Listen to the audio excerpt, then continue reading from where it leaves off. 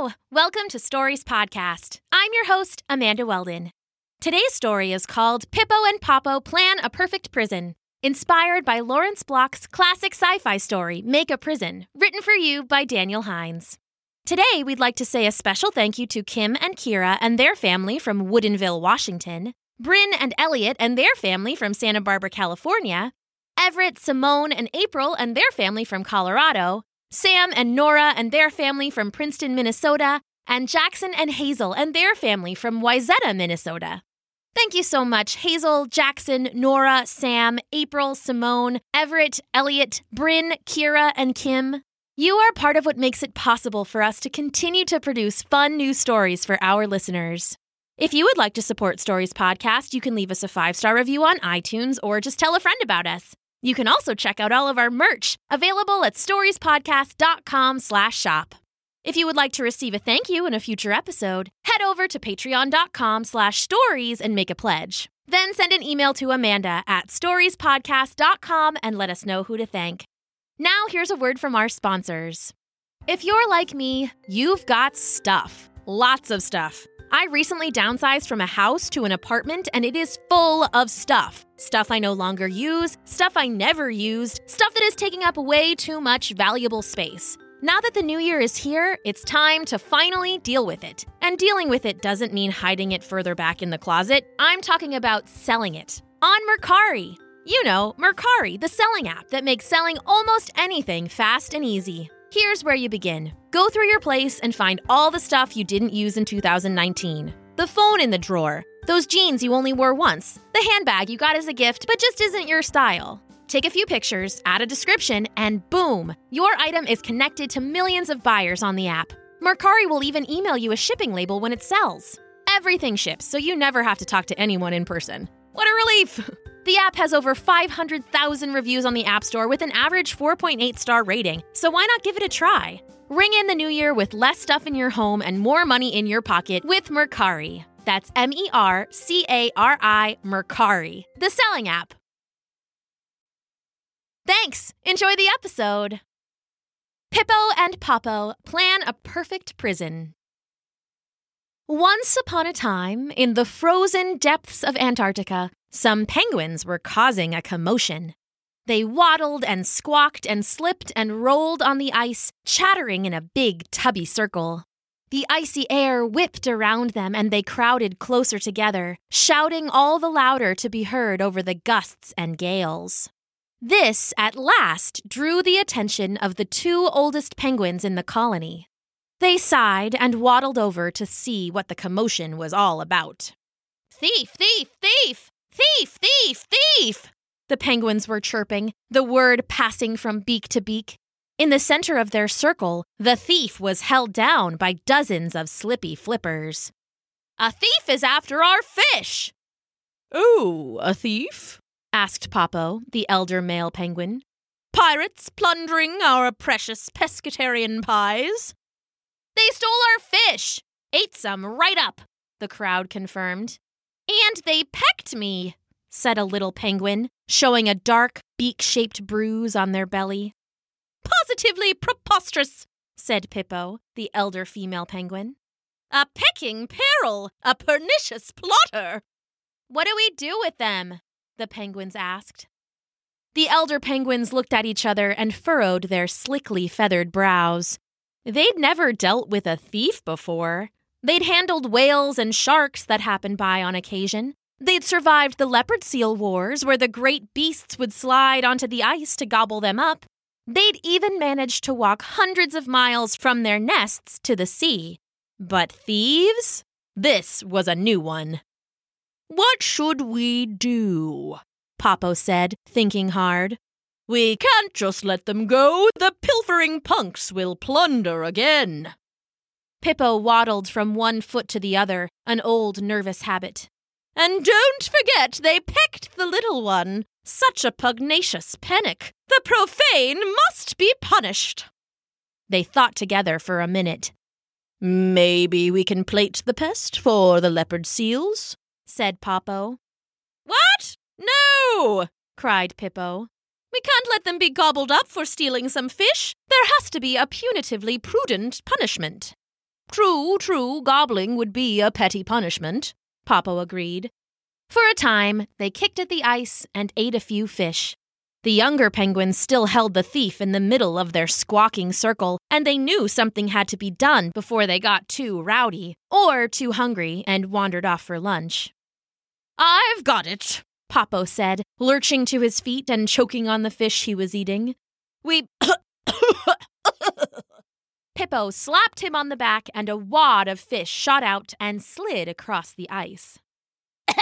"Thank you, Pippo." "No problem, Poppo. What, pray tell, was the idea you posed?" "Aha, the idea," he said.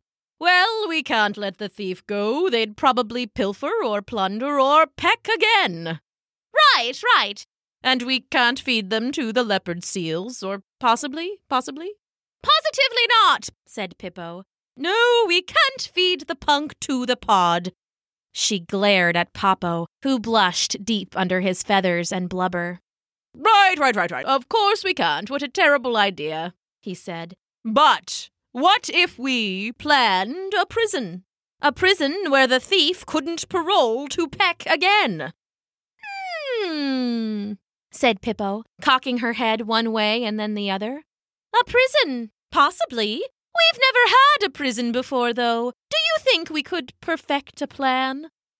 Poppo nodded and snapped off an icicle from a nearby rock. With his flippers, he awkwardly used it to draw in the snow. Pippo leaned over his mad sketch and chirped quietly. Poppo continued to draw, his flippers swaying like the sea in a storm. Finally, Pippo couldn't take it anymore. "Oh, Poppo, what are you drawing? It looks like a something, and is that a fish? A whale? What? I give up. Just tell me what it is. I'm positively perplexed." "This," said Poppo, "is a perfect prison. It is how we keep the thief from stealing and pecking without feeding them to the seals. Unless you've changed your mind about that, of course." Pippo glared at him. "Oh, no. Of course not. No. So anyway, this is my perfect prison." He used the icicle to point to a tall, boxy shape. "You remember the pointy pillar? The one about a day's walk from here?" "Sort of a stone tower with a little nook at the top. Impossible to climb?" "Yes, exactly. It's impossible to climb, but we could make a seaweed rope and throw it over the top. Then we can tie the other end to the thief and pull them up. Unless, is that positively preposterous?" "Oh, Poppo, that's genius," said Pippo. "Once the thief is up there, they'll be stuck. It is too steep to climb down and too high to jump. It is a perfect prison." "Yes, a perfect prison, said Poppo. "And we can make sure they have a little bit of fish every day so they don't starve," said Pippo. "Just a little bit, less than the punk would plunder when parading in place." "Do we have to?" said Poppo, thinking of all the fish he'd like to eat all by himself. "Poppo, we have to. If you're going to keep a person prisoner, you have to make sure they have food and water. It's just the polite and proper thing to do." All right. Let's get to work, shall we?" "Let's do it," Pippo agreed. They explained the plan to the other penguins, who all thought it was genius. A group wrapped up the thief in seaweed and others prepared the prison. Poppo and Pippo supervised it all, and 4 burly penguins did the heavy lifting. With all their hard work, before long, the time was right. "Here we go, Pippo," Poppo said. "Look, they're pulling the plunderer up now." The 2 elders watched as the 4 burly penguins threw a rope of seaweed up and over the high rock. A group on the other side grabbed hold with their beaks and then slid onto their blubbery bellies, wiggling backwards. A few jerky feet at a time, the thief rose up and up and up until they disappeared over the top and onto the ledge with the nook. "Oh, purely perfect," cried Poppo. "Ah, pretty prompt," said Pippo. "Oh, but how will they untie themselves now?" "Oh, I had one of the youngsters throw a sharp stone up there. It took them a bit of trying, but they finally managed it. The thief will find the stone and be able to cut themselves free of their ponderous pinions." The job done, the other penguins got bored and waddled away. squawking happily to themselves and heading to the ocean for a bit of fish.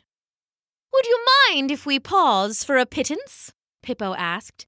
"I'm curious to see if they'll cut themselves free right away. I'd hate for the thief to be tied up and starve." "Not at all. My curiosity is pretty piqued as well." The pair waited quietly. After a few minutes, a rough ring of seaweed rope sailed over the edge of the rocky pillar and landed on the snow. "They've got themselves free," said Pippo. "We've left some fish in the little nook up there. Suppose they found the pescatarian profferings?" After another minute, some fish bones sailed over the edge and landed next to the rope. "I guess they have," said Pippo. "You know, I think we have to congratulate ourselves. We caught a dangerous thief known to peck and pilfer, and we've planned the perfect prison." "I think you're right," said Poppo. "A perfect prison." They stared for a bit, admiring their work. Then, just as they turned to walk away, the thief appeared at the edge of the pillar. "Oh, Poppo, look! There they are," said Pippo. "A curious creature, Pippo," said Poppo. The thief blinked at them, and its eyes seemed to smile. "Strange," said Pippo. "Its flippers are very feathery. Doesn't look like it would be a good swimmer at all. Positively peculiar." The creature looked at them curiously. They hadn't recognized it, but it wasn't such a mystery. The thief was a seagull, blown off course by a winter storm. And as the penguins watched, the thief looked down at them, cawed once, and then spread its wings and flew away. Pippo and Poppo looked at each other, eyes wide. "Oh, Poppo! It used its flippers to fly!" "Oh, Pippo! Can you do that?" Poppo exclaimed. "Can I do that?" They both gave it a try and found that they couldn't. "Well, maybe it wasn't a perfect prison," said Pippo. "We'll do better next time," said Poppo. And together they went off to find some fish. The end. Today's story, Pippo and Poppo Plan a Perfect Prison, was inspired by Lawrence Block's classic sci-fi story, Make a Prison. It was written for you by Daniel Hines and performed for you by me, Amanda Weldon. If you would like to support Stories Podcast, you can leave us a 5-star review on iTunes, make a monthly donation at patreon.com/stories, check out all of our merch available at storiespodcast.com/shop, or simply tell your friends about us. Thanks for listening!